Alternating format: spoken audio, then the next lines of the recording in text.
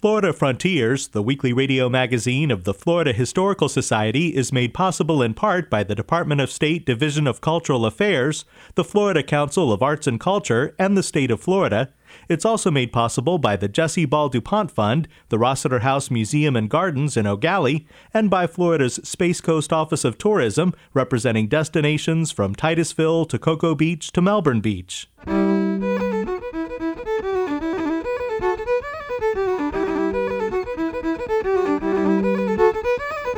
This is Florida Frontiers, the weekly radio magazine of the Florida Historical Society, on the web at myfloridahistory.org.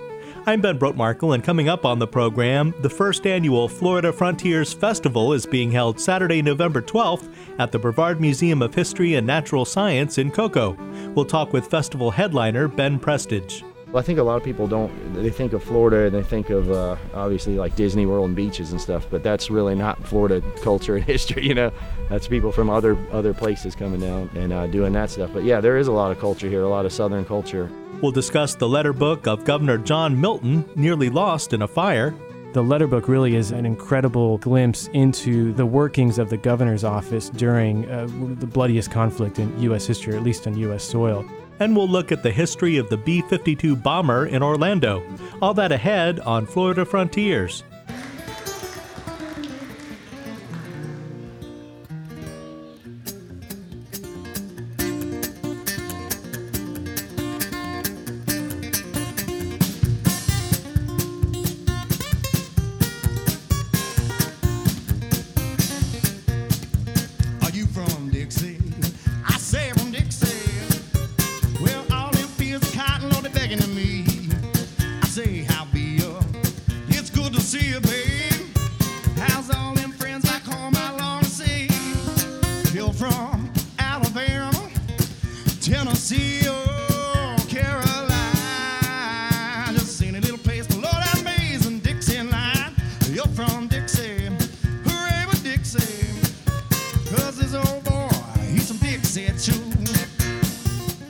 The Florida Historical Society will host the first annual Florida Frontiers Festival on Saturday, November 12th at the Brevard Museum of History and Natural Science in Cocoa from 9 a.m. to 5 p.m.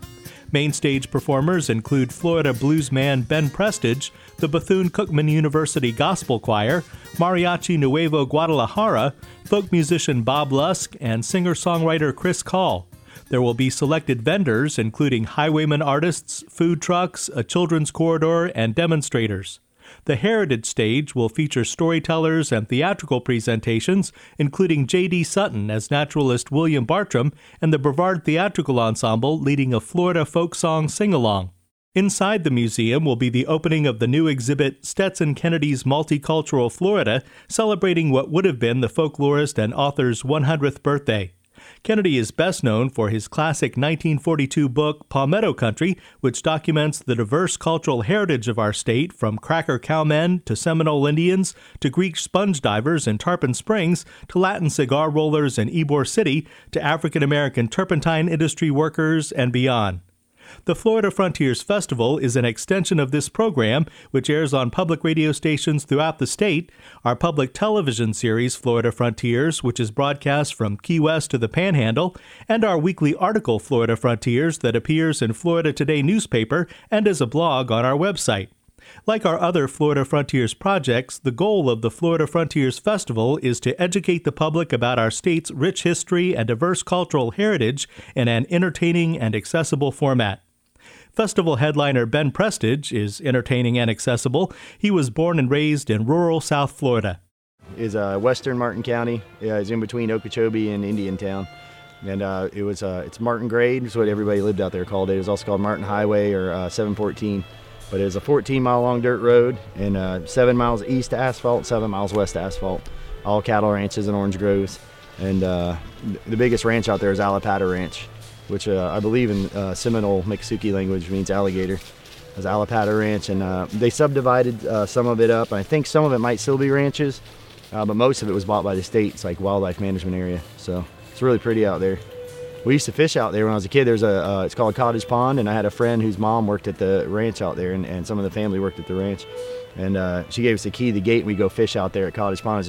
It was probably between 5 and 10 acre lake out there, and it was loaded with bass, and nobody ever fished out there. So when we were kids, we'd go out there and fish. But now it was funny because the state took it over and they wanted to make it natural again, so they drained the lake. I went out there when they opened it up as wildlife management. I'm like, man, I'm gonna go out there and see if I can fish out there, and the lake's not even there anymore. It's just kind of like a little wet spot on the ground now. It's still beautiful out there. It's really nice though. It's still called Allapattah. It's Allapattah Wildlife Management Area, I believe is what it's called now.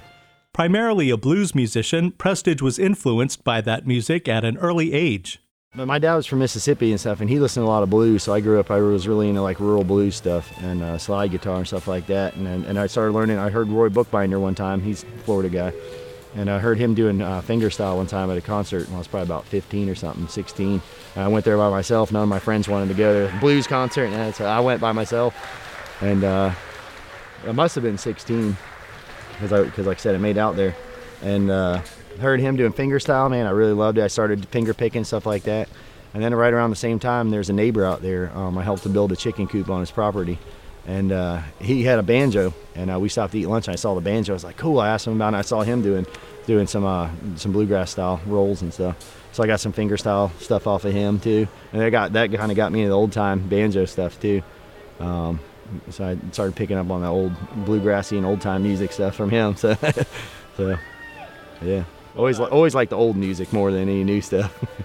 Music runs in the Prestage family. Ben's great-grandmother was a professional musician as well, touring with Al Jolson. In the early 20th century, Jolson was known as the world's greatest entertainer.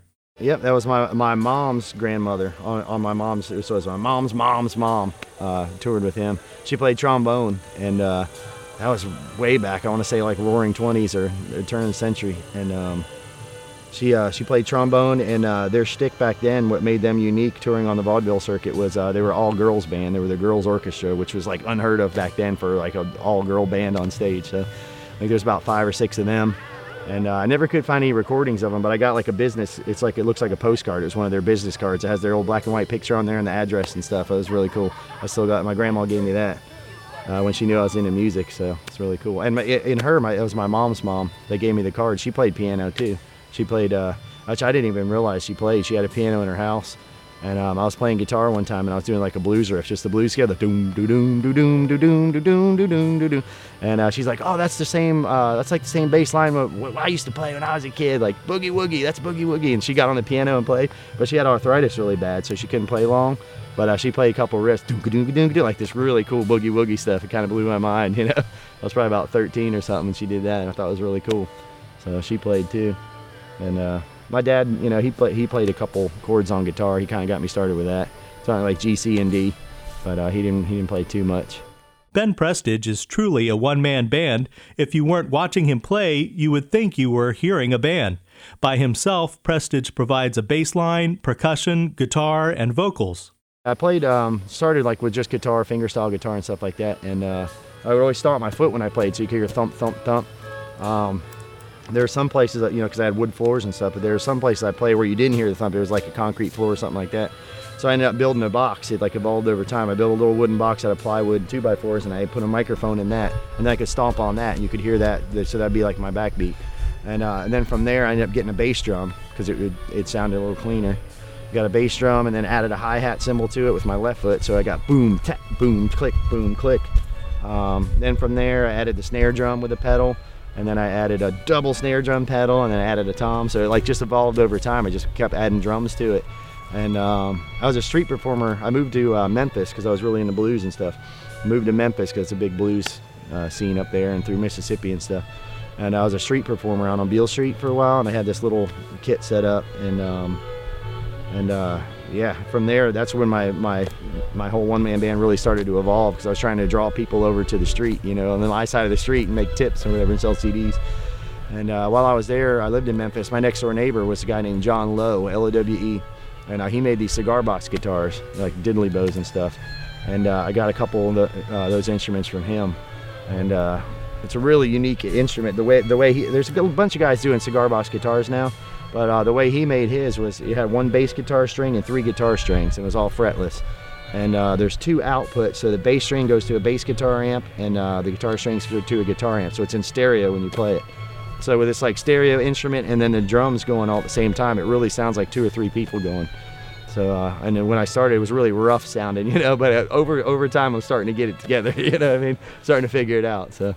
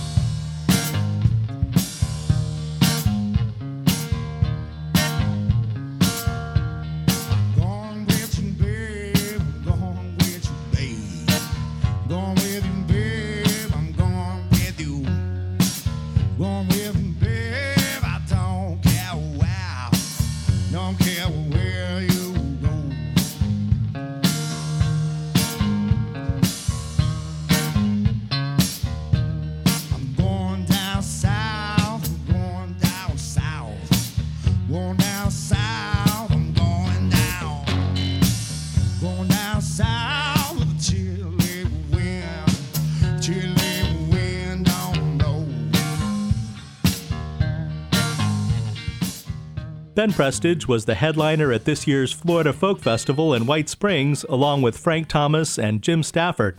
Prestage will be headlining the upcoming Florida Frontiers Festival in Cocoa. He enjoys playing events that celebrate Florida history and culture. Yeah, I think a lot of people they think of Florida and they think of obviously like Disney World and beaches and stuff, but that's really not Florida culture and history, That's people from other places coming down and doing that stuff. But yeah, there is a lot of culture here, a lot of Southern culture, and just with food and music and stuff like that that's unique to this part of the country.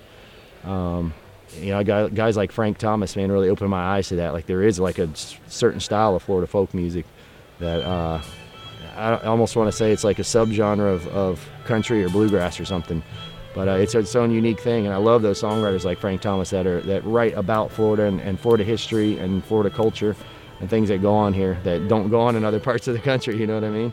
It's really cool. And this festival like embodies that whole thing with the music and the different subcultures that we have in Florida, whether it be like the Hispanic, Cubano stuff coming out of Miami, to the bluegrass stuff upstate Florida, and it's just so much. I love the folk life stuff that they have here, the old cracker cowboys talking about their way of life, and the old catfish fishermen that are still running trot lines and stuff, you know what I mean? It's cool to see all that here. You can find it all in one park in one weekend. It's pretty awesome. Prestage says he enjoys listening to and performing music with a Florida focus. Oh, fishing and stuff, fishing and living in Florida, that kind of stuff. I haven't really delved into like a lot of the history stuff yet, but I'm planning on that on some of my next recordings and stuff. Definitely want to get more into that. Like I said, Frank Thomas really got me. He's like, you need to write more Florida songs. And I started listening to his albums. I'm like, man, I really do need to write some more stuff. But I think he's a better songwriter than me. But I'm working with my brother now too. We're doing a duo, and like playing the little one-man band thing that I do.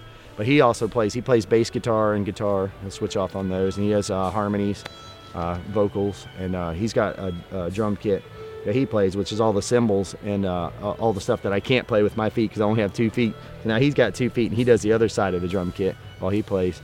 And we've been doing that, and I was talking to him about songwriting, and then he just came to me one day with just a notebook full of songs, and he's like, check this out. And I was like, he's a great songwriter. So our next couple albums, I'm really looking forward to getting those out, and we're going to have a lot more Florida songs on there. I just think he's a much better lyricist than I am, so it's just going to add a whole new dimension to the show. So I'm looking forward to it. Yeah, it's my brother John Prestage. Today, blues and roots music must compete for attention with a wide variety of popular music styles, but Prestage believes the genre will always have a dedicated following. Oh, definitely. I feel like it's coming back, too. I don't know if it's coming back or it's just always been there. Honestly, it's probably just always been there. Younger people are starting to pick up on it and do their own thing with it. Like there's bands now that have, they'll have banjo and fiddles in there, but they have like the punk influence. So it's like bluegrass, but just like, just a little bit rougher. You know what I mean? Bluegrass is like always fast anyway, so they're just taking that fast element and they're kind of just shouting the lyrics instead of singing beautiful harmonies. You know what I mean? But it's doing the same thing, which I think's cool. Like the young people are still keeping that tradition alive. So there's definitely a group of people out there, young guys doing it. So it's cool. I don't think it'll ever die in America. Florida bluesman Ben Prestage will headline the first annual Florida Frontiers Festival on Saturday, November 12th at the Brevard Museum of History and Natural Science in Cocoa.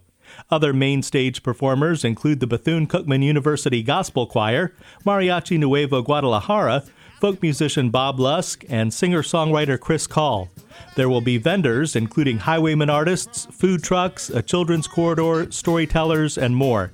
Inside the museum will be the opening of the new exhibit, Stetson Kennedy's Multicultural Florida. More information is available online at floridafrontiersfestival.com.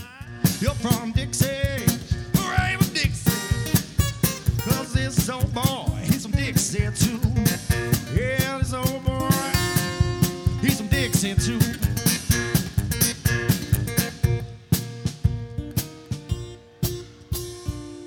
This is Florida Frontiers, the weekly radio magazine of the Florida Historical Society. I'm Ben Brotmarkle. Visit us anytime on the web at myfloridahistory.org to find out about upcoming events, listen to archived editions of this program, watch archived editions of our public television series Florida Frontiers, and much more. That's myfloridahistory.org.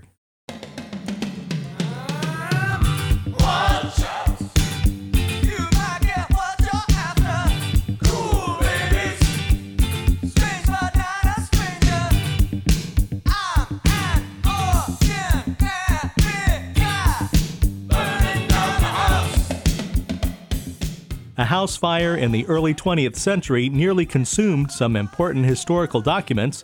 Joining us now is Ben DiBiase, Director of Educational Resources for the Florida Historical Society and archivist at the Library of Florida History in Cocoa. Ben, you have here the letter book of Governor John Milton. Yeah, that's right. Governor Milton was the fifth governor of the state of Florida, which had only been admitted to the Union in 1845. He was elected in 1860, was inaugurated in October of 1861, and served until 1865. Now, Milton was not a native Floridian. He was actually born in Georgia in 1807, became a lawyer, worked in Alabama, Georgia, New Orleans, had spent some time in Florida serving with the Georgia militia during the Indian Wars. And then in the 1840s, he finally made Marianna in Jackson County his permanent home in 1846. But Milton was known long before he ever came to Florida as a brilliant orator and was a bit of a firebrand. He was an ardent states' rights advocate. So in the 1850s especially, this was a very raucous time for American politics, especially in the South, and Florida being a big part of that scene. And when Milton came to Florida, he sort of jumped right into the political situation in Tallahassee. He was elected to the Florida State House of Representatives, served one term, and then, as I said before, was elected governor in 1860. Now, it's interesting to point out what Florida was like at that time. So according to the 1860 census, the population of the state was only 140,000 individuals, 61,000 of whom were slaves. So the economy of Florida was heavily dependent upon slave labor, which of course was linked to the beginnings and the origins of what would become the American Civil War.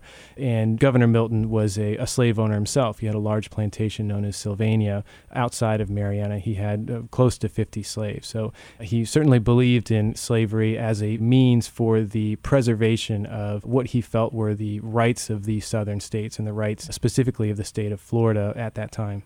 Now, these documents are from Milton's time as governor of Florida. What sort of things are we looking at here? Well, we have in the possession of the Florida Historical Society Library a really incredible collection of documents known as the Governor's Letter Book. Now, a letter book is a compilation of transcripts of letters that were both sent and received from the governor's office during his term. So we have the first half of the book. It dates from his inauguration in October of 1861 till about mid to late 1863. The second half of the journal is actually in the possession of the State Library and Archives in Tallahassee.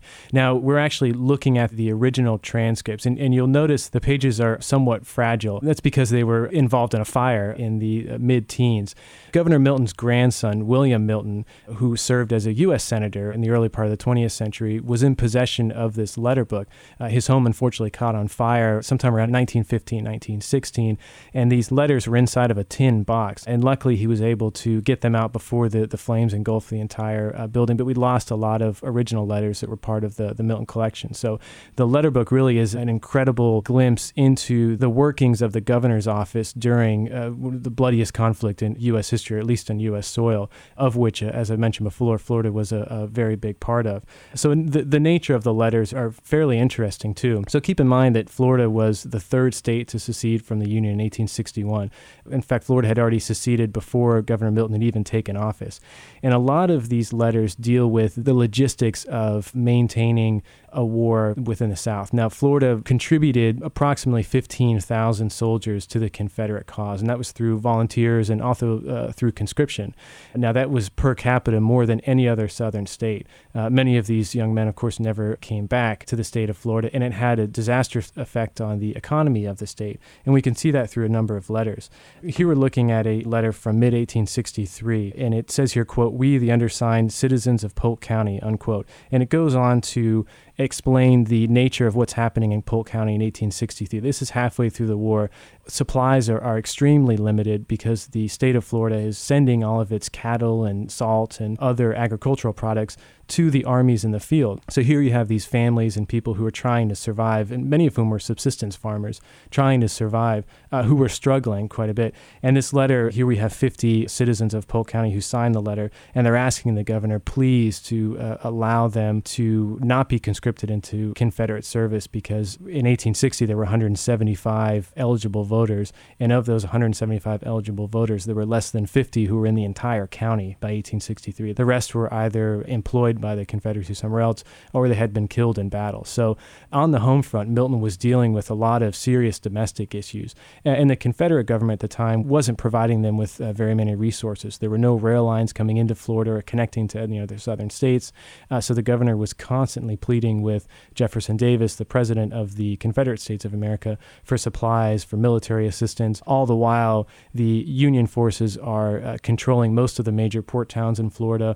Armies are making forays into the interior, and the state of Florida and the citizens of Florida were suffering quite a bit. Well, tell us what happened to Governor Milton after the Civil War. Well, I mentioned that he served until 1865. Of course, the war ended in April of 1865, and Governor Milton did not see the end of the war. He was found with a gunshot wound to his head in his home in Mariana. Now, no one can prove for certain. It's believed to have been suicide, and most of that comes from the fact that one of the last speeches he gave to the state legislature, he's quoted as saying that he would prefer death to reunion. And again, being the strong Southern man, he went down with the ship, so to speak, and again, never saw Florida's reunion that came a few years later. Okay, well, thanks, Ben. Sure, thank you. Ben DiBiase is Director of Educational Resources for the Florida Historical Society and archivist at the Library of Florida History in Cocoa.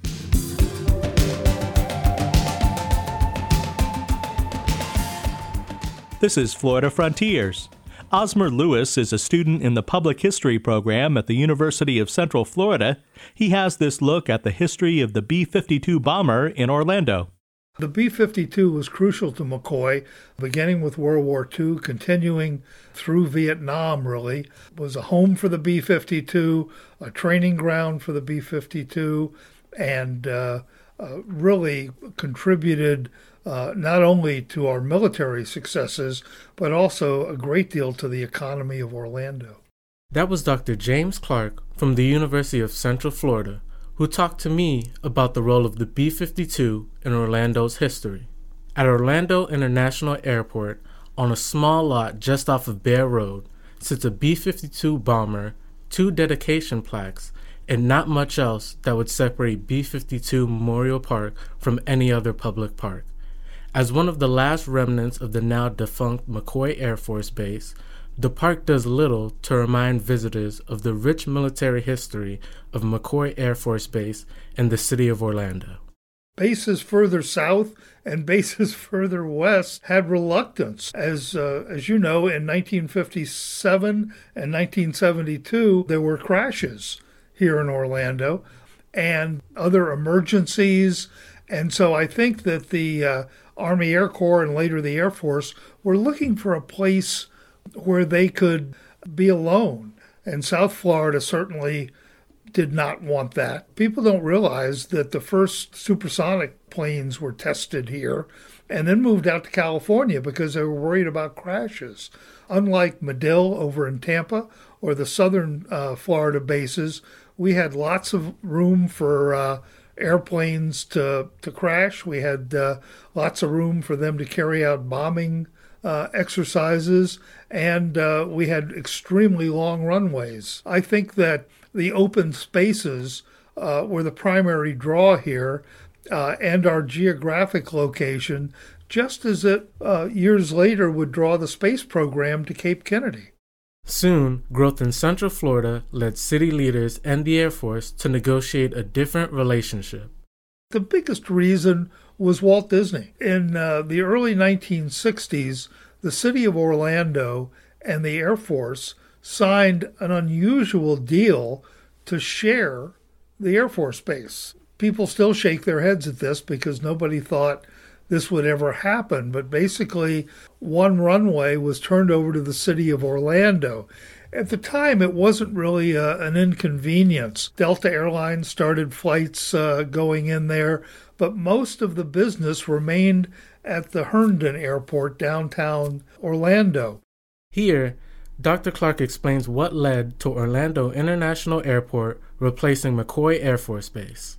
Once Disney opens in 1971, millions and millions of tourists begin flying in here, and what was a kind of secondary use for the airport suddenly becomes the primary use for the airport. So I think the coming of Disney, I also think the coming of the space program at the Cape played a huge role. Suddenly you have companies like Martin with thousands of employees here and executives coming in and out. You have NASA officials coming in and out and using the Orlando airport rather than the small airport in Titusville.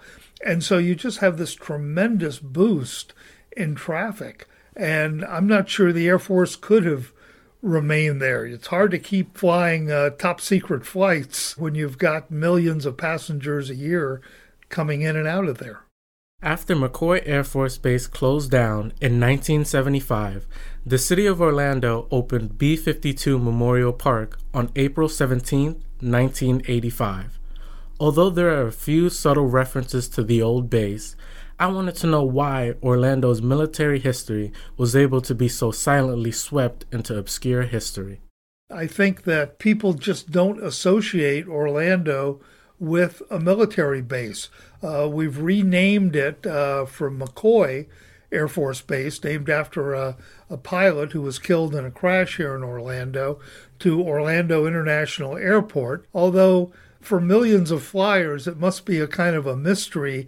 Their luggage tag still says MCO, and they must wonder what the heck that stands for. But other than that, there's really nothing to let people who fly in and out of here know that, hey, this was once a major defense base. I'm Osmer Lewis, a student with the Public History program at the University of Central Florida, and you are listening to Florida Frontiers. Please join us right here again next week. You can also listen to Florida Frontiers anytime on the web at myfloridahistory.org or catch us as a podcast. Don't miss our television series version of Florida Frontiers on your local PBS affiliate. You can also watch archived editions of the program at myfloridahistory.org. Join the conversation on Facebook as well at Florida Historical Society. Production assistance for Florida Frontiers comes from Ben DiBiase and Robert Casanello. The program is edited by John White. Have a great week. I'm Ben Brotmarkle.